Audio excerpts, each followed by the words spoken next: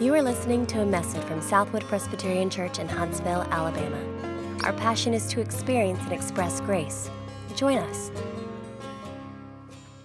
Before we jump back into the next passage of 1 Peter this morning, our passage today gives us the opportunity to talk about a theological concept called the perspicuity of Scripture.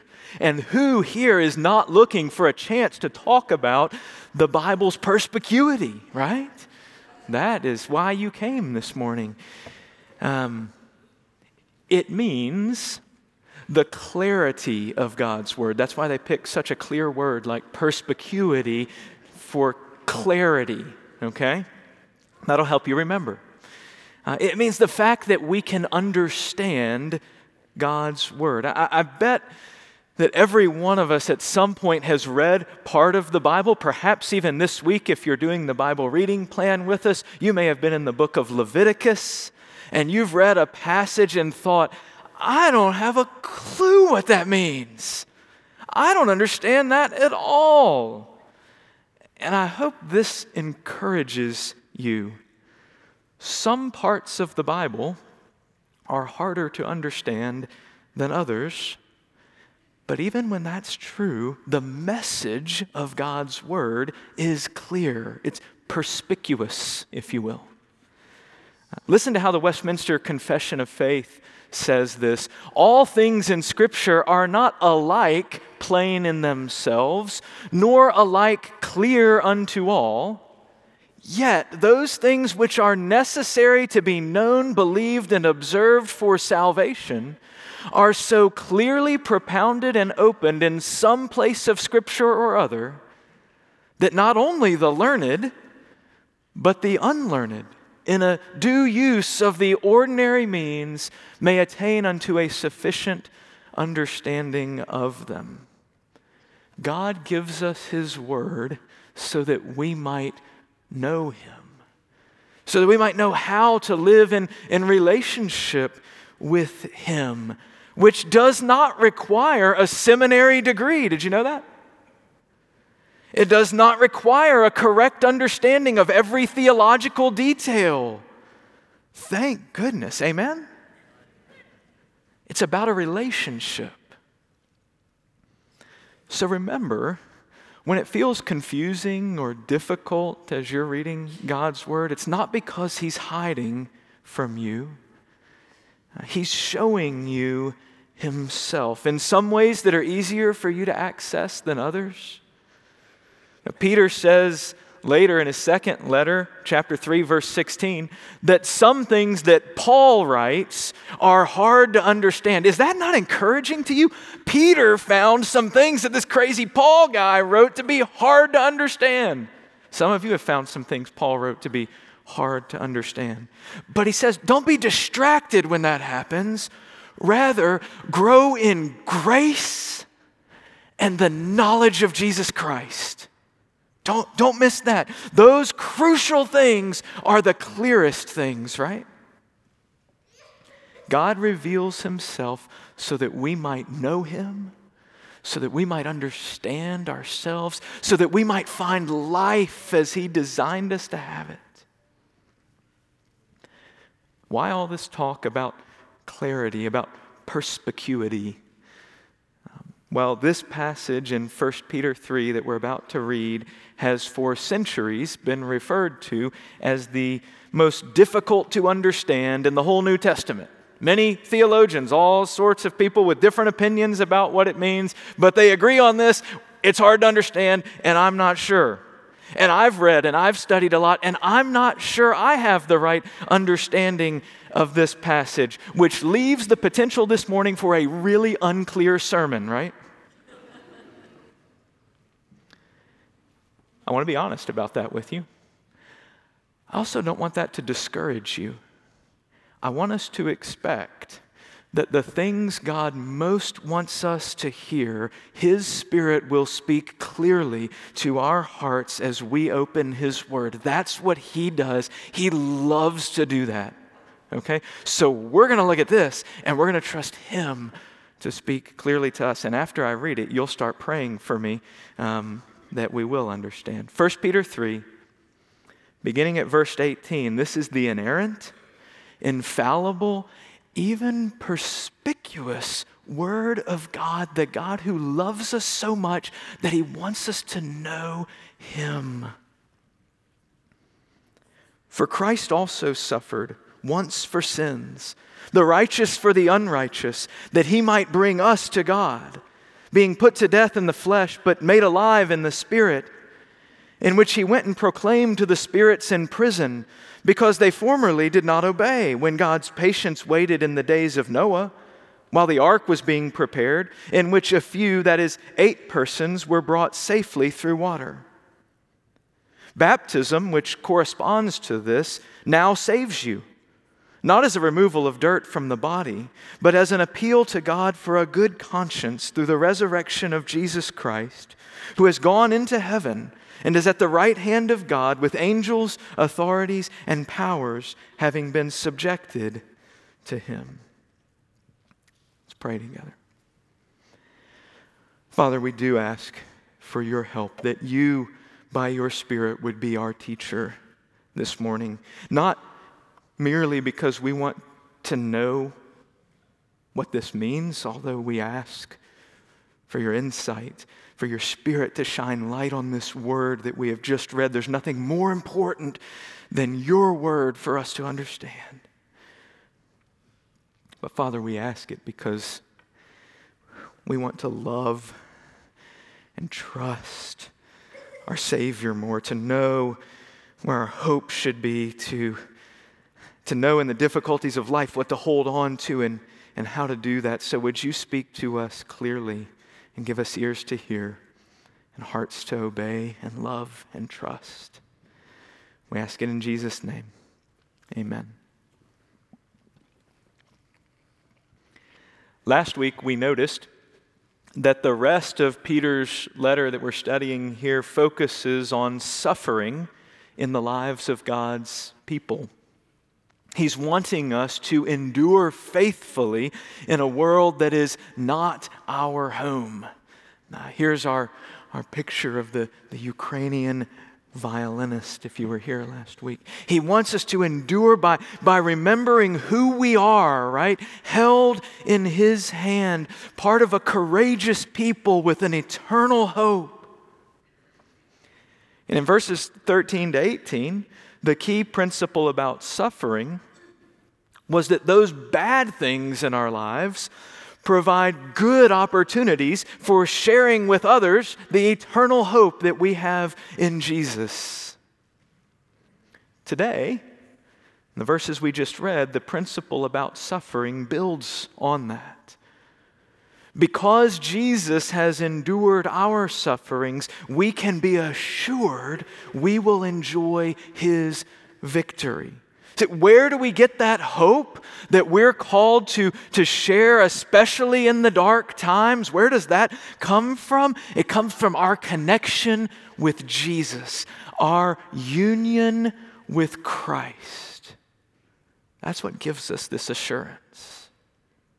And it's really glorious. Y'all, can we just stay in verse 18 for a while this morning? Could we vote on that? Let's just talk about verse 18. For all the complexity and confusion of verses 19 to 21, the good news of verse 18 is amazingly clear and perspicuous and glorious. Okay, let's start there. Our connection to Jesus here begins with Jesus entering our sufferings. That's the connection in verse 18 from what we've been reading. Hey, Christians suffering unjustly, Christ also suffered. That's what Peter's saying. Christ also suffered horribly, emotionally, physically, spiritually, unjustly. Jesus has endured the sufferings of a world that is not His home. In fact, Jesus so identifies, not with His successful people. Interesting. Jesus so identifies with His suffering people. He's so close to them in that when Saul, who's about to become Paul in this story, is killing Christians, is persecuting the church, the followers of Jesus, Jesus confronts Saul on the road and says, Saul, Saul, why do you persecute me? Isn't that amazing? How closely Jesus identifies with those of his people who are struggling. If you feel the pain of suffering as a child of God today, be assured your older brother feels it with you. He hurts with you.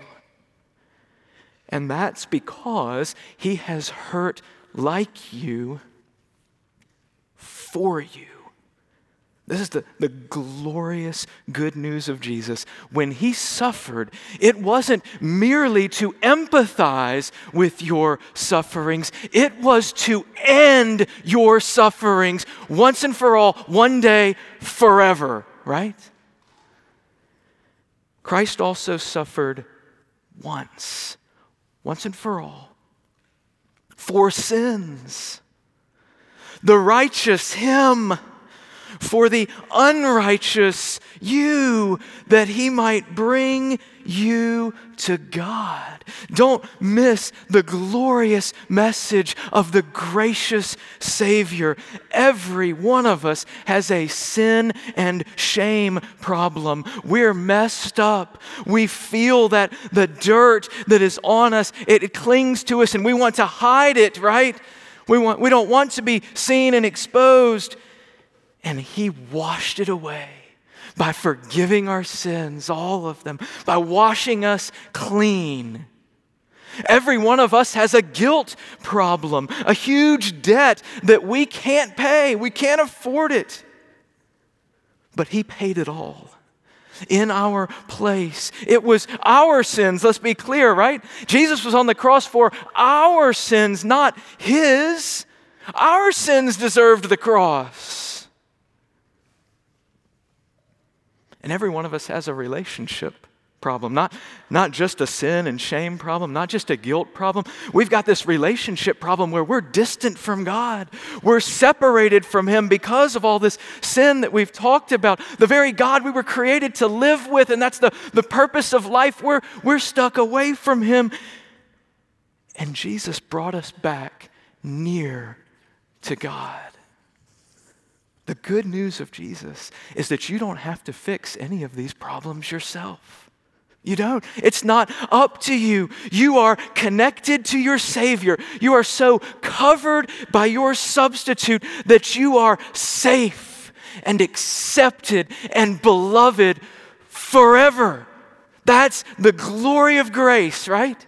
That is the simplicity of substitution, that Jesus stands in your place. And before the throne of God above, I have a strong and perfect plea. It's not something I've done. It's a great high priest whose name is love, who ever lives, and he pleads for me, right? He stands there in my place. So we sing the vilest offender who truly believes that moment from Jesus a pardon receives. Amen? That's why we sing that. Because Jesus has indeed won our forgiveness at the cost of his blood on the cross. Praise the Lord, right? Friend, listen, if you don't stand covered by Jesus right now, if you don't know that that's who you are, is that you are his and that he is yours, please don't let anything after verse 18 distract you from the wonder and the glory of Jesus offering himself to you right now to cover you today and forever. Receive his mercy substituting in your place. That's all it takes. Rejoice in this brand new relationship with the God who made you and loves you and wants to know you. Jesus gives you that relationship again. That is the clear hope of this passage. Sins dealt with. Man and God set right. Unworthy prodigals brought back home, covered by Jesus once and for all. That's there for you, for all of us today. I've told you before, one of my favorite pictures of this from a PBS documentary about sheep. The story begins with an orphaned sheep who will most surely die, the narrator tells us. Every time the little sheep runs up to the milk that he needs to live, the ewe lambs kick him away because he doesn't belong to them. That's us, right? Far from God, deserving death, unworthy, not belonging in his family. Death is coming soon. But then the mood of the music turns hopeful, and you know something good is coming. And the narrator says, but the shepherd knows best. And what the shepherd does is he goes and he finds one of the little lambs that is nursing with his mother. And he takes that lamb and he shears his wool coat off of him. And then he scoops up the orphaned lamb in his arms, and he puts that coat leg by leg over that little lamb. And he puts him back down and he sends him running right back over to the mother of the first lamb, who bends over and sniffs and feels and welcomes him back in, recognizing her child. She brings this orphaned lamb back in to tend for and care for as her own child, accepted and beloved and saved. Listen. Especially if you've never trusted Jesus before. Jesus, the Lamb of God, the rightful Son, offers you his coat. Offers to cover you no matter what you've done, no matter where you've been, no matter how little you deserve to be in his family. And if you put that coat on, God won't be fooled by it. He sees you. He will be delighted to welcome you into his family, to feed you from the bounty of his table, the riches of his grace, to keep you close to his side forever. It's all of grace. It's not up to how well you perform. You don't have to worry about that this morning. He has paid it all once and for all. It is finished. That's the gospel. Dear friends, it's good news. If you don't know it, and if that's not yours personally, there's nothing I would commend to you more. There's nothing I'd rather share with you. There's no hope I'd rather you have than that good news. Talk to any of us. We'd love to tell you more about Jesus. It's not complicated, but it's good news. Now, there's more good news for us as we're in our suffering of how connected we are to Jesus. That reality that many of you know that you are connected to him and covered by him. It's just a little harder to understand as we keep going through this passage. I'm going to give you my best shot at seeing glorious gospel complexity. Some of you like complexity, right? So you're fired up about this. But Jesus was put to death in the realm of the physical, but made alive in the realm of the spiritual. He had a body then too, right? Risen bodily from the dead. So the emphasis here is on the eternal, lasting nature of the spiritual realm. And verse 19 says, in that manner, spiritual, he went and preached to spirits who are now in prison, proclaiming to spirits in prison. Who is that? When did that happen? Why do we care? All very valid questions. Very few people agree on the answers. I think that the spirits in prison are unbelieving people who were on earth during the time of Noah and have now died and are in prison because of their unbelief and disobedience. And I think that Jesus preached to them back then in Noah's day through the Spirit. Now, one of the reasons earlier in this book, chapter 1, verse 11, Peter refers to these Old Testament prophets preaching as the Spirit of Christ speaking through them. So when Noah foretells God's judgment in the form of a flood, he says, God told me A flood is coming, his judgment, and he calls the people of his day to find safety where? In the ark. He told me to build this ark. You need to come with me, you'll be safe. That's Jesus in the spiritual realm proclaiming to the people their need to repent and trust Yahweh. That's the only place they'll find safety. And I think why it comes up here is that Peter is recalling this other time, many, many, many years ago, where the people of God, Noah and his family, they were in the minority. They were suffering ridicule. And he's saying Jesus was there preaching by his Spirit back then when, that word because could mean when they were not obeying. Back in the days of Noah building the ark and God being patient and not yet sending his judgment, even though there was unbelief, he hadn't yet poured out his judgment. And that's when all this happened. Another reason I find this understanding to fit with Peter's flow of thought in this passage is that he just told us what last week? He told us to preach, to witness, to share the hope that we have in the midst of our suffering with anyone who asks, right? And now he's assuring us Jesus is with us in that preaching as well. In that difficult experience, Jesus has faced unbelief and scorn. An ark in a desert? Come on, Noah.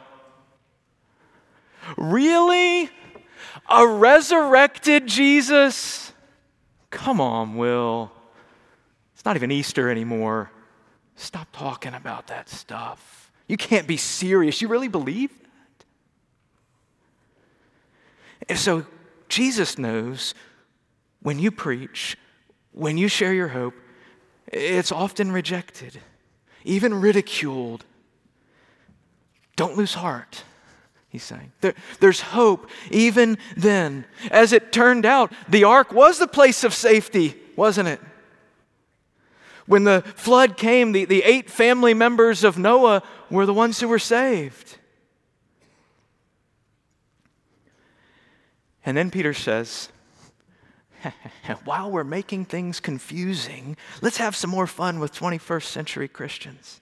No, I don't think that's what Peter says. I think what Peter says next is, while we're thinking of people being saved through water, that makes me think of your baptism. It's like that too. There's judgment due to sin, but if you run to the ark of Jesus, the water, it will wash you. It will cleanse you. You'll be saved in just the same way like Noah and his family. But if you read verse 21 carefully, it states, baptism now saves you. And if you've been in a church like this long enough, you think, hold on, that's not right. I read verse 18. I'm saved by Christ alone. His death for sins, the righteous for the unrighteous, to bring you to God. Now I'm getting confused again. Why did we go past verse 18? Peter says, don't be confused.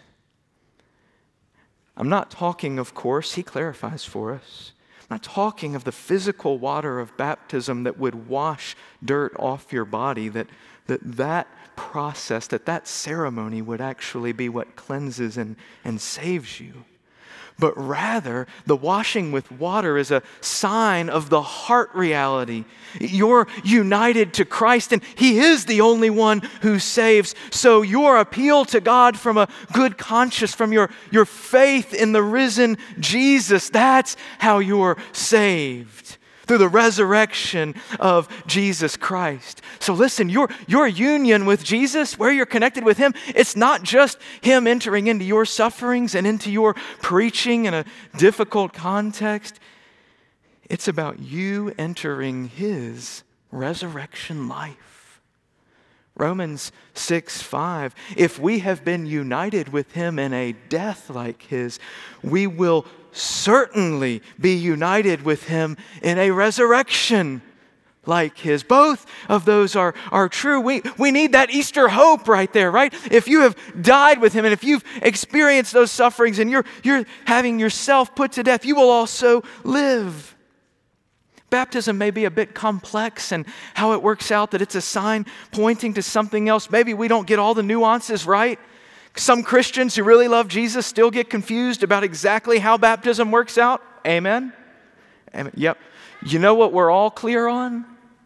It points to the cleansing work of Jesus, who lives so that connected to him, we too never more will die. As surely as Jesus, who endured even more suffering than we have, to the point of death on the cross, as surely as he is alive again, so you too who are suffering, who feel worldly powers against you, who feel like you're given over to death day after day and you have to walk back into this situation or back into this relationship and back into this struggle, you can rest assured that no matter what happens in this life, you will live again and forever. Here's the point. Jesus lives again. You live again forever with him. That's what I think's going on in that middle section. And there's one more thing that is even more wonderful than that. A glorious gospel certainty in this last verse. This resurrected Jesus has gone into heaven and is at the right hand of God with angels, authorities, and powers having been subjected to him. Okay, now we're tracking again, right? We've been singing about this morning. Jesus is not merely alive, wondrous though that is. He is reigning over everything, victorious over it all. Now, this truth, to be fair, fits really well with the other most likely understanding of the previous verses, besides the one I gave you. That spirits in prison part that we read, a number of people, another possible understanding, especially if you like to read this passage chronologically and assume that the preaching to the spirits happened in the days between Jesus' death and his resurrection. That understanding would be that Jesus proclaimed his victory to fallen angels, demons, spirits in prison. Don't get hung up on figuring out which one of us is right. You know I'm right. No, it doesn't matter which one of us got the understanding of verse 19 through 21 right. Whether verse 19 paints that triumphant picture or not, verse 22 makes it really clear, doesn't it?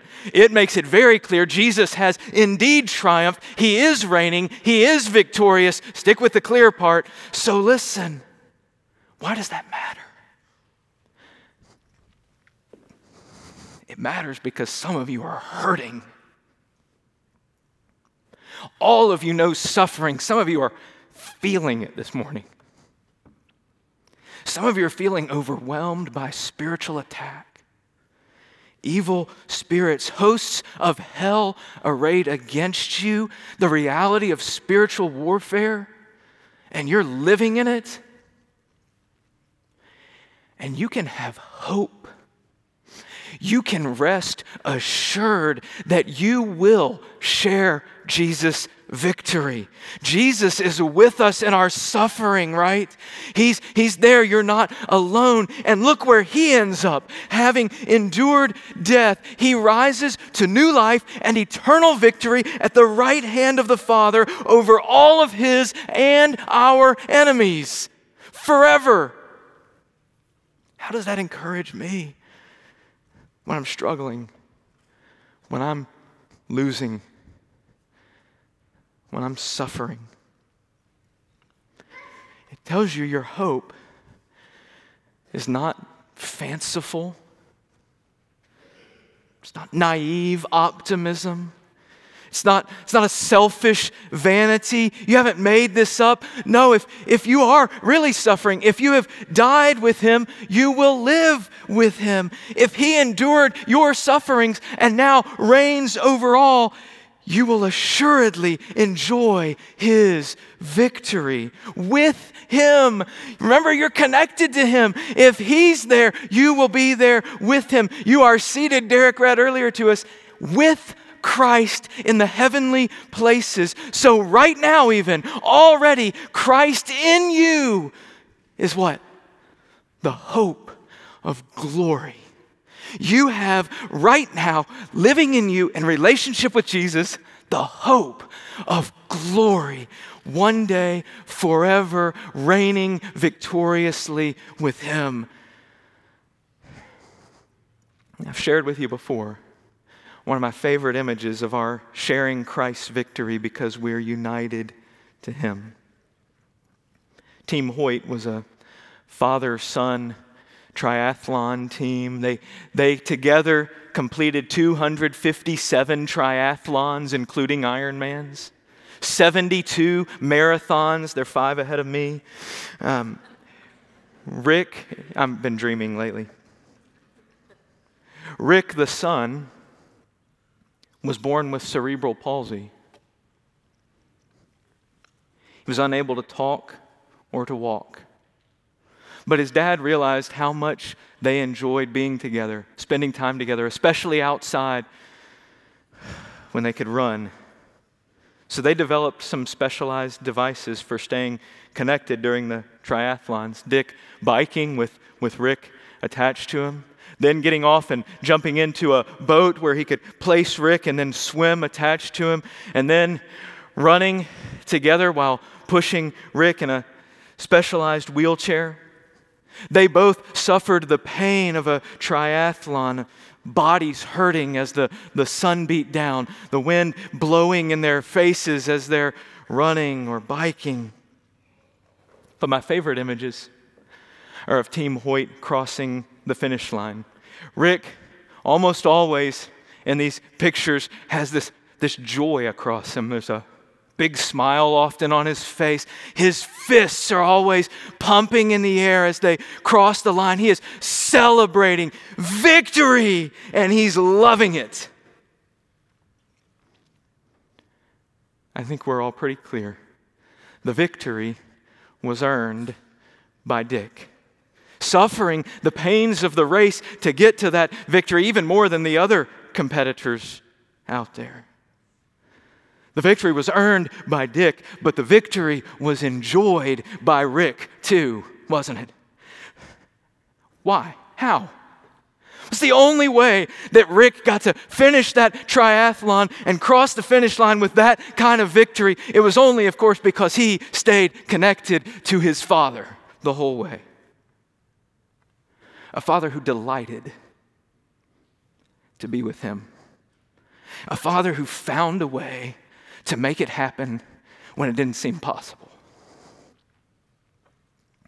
Listen, whatever else confuses you in this passage, don't miss our hope for enjoying eternal victory. It is as clear, as perspicuous as Rick needing to be connected to his dad to finish that triathlon. Our hope in our suffering is not in our own strength. It's not in our wise techniques for managing the situations.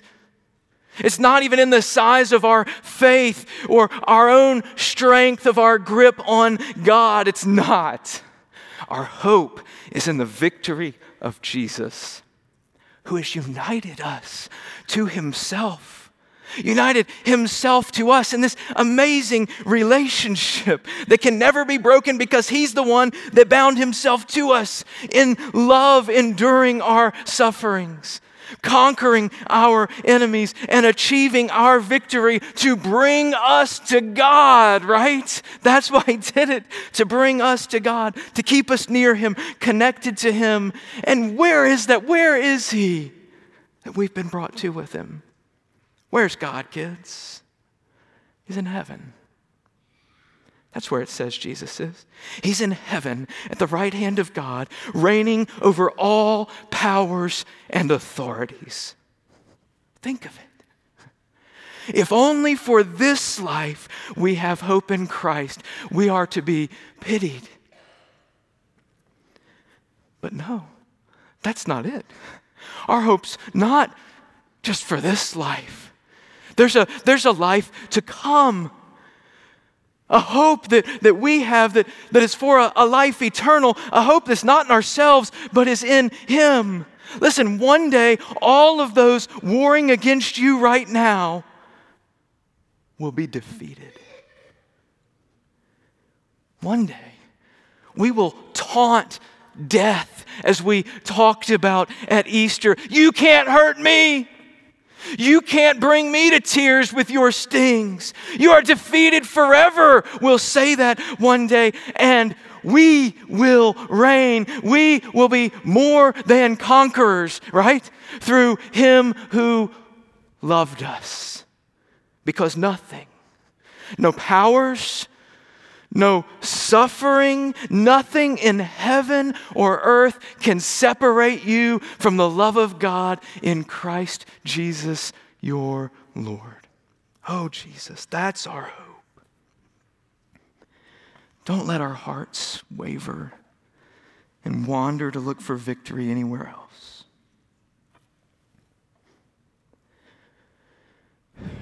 Just as much, though, Jesus, don't let our hearts waver and wonder if we have any hope anymore.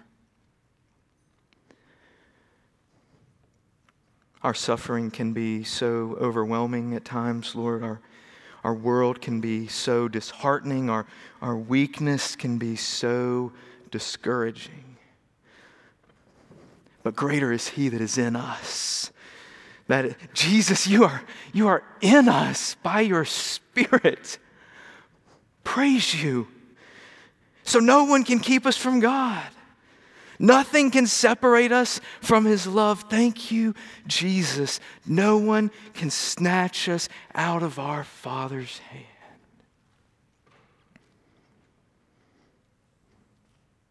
May we find our hope in you today and forever. Amen. For more information, visit us online at southwood.org.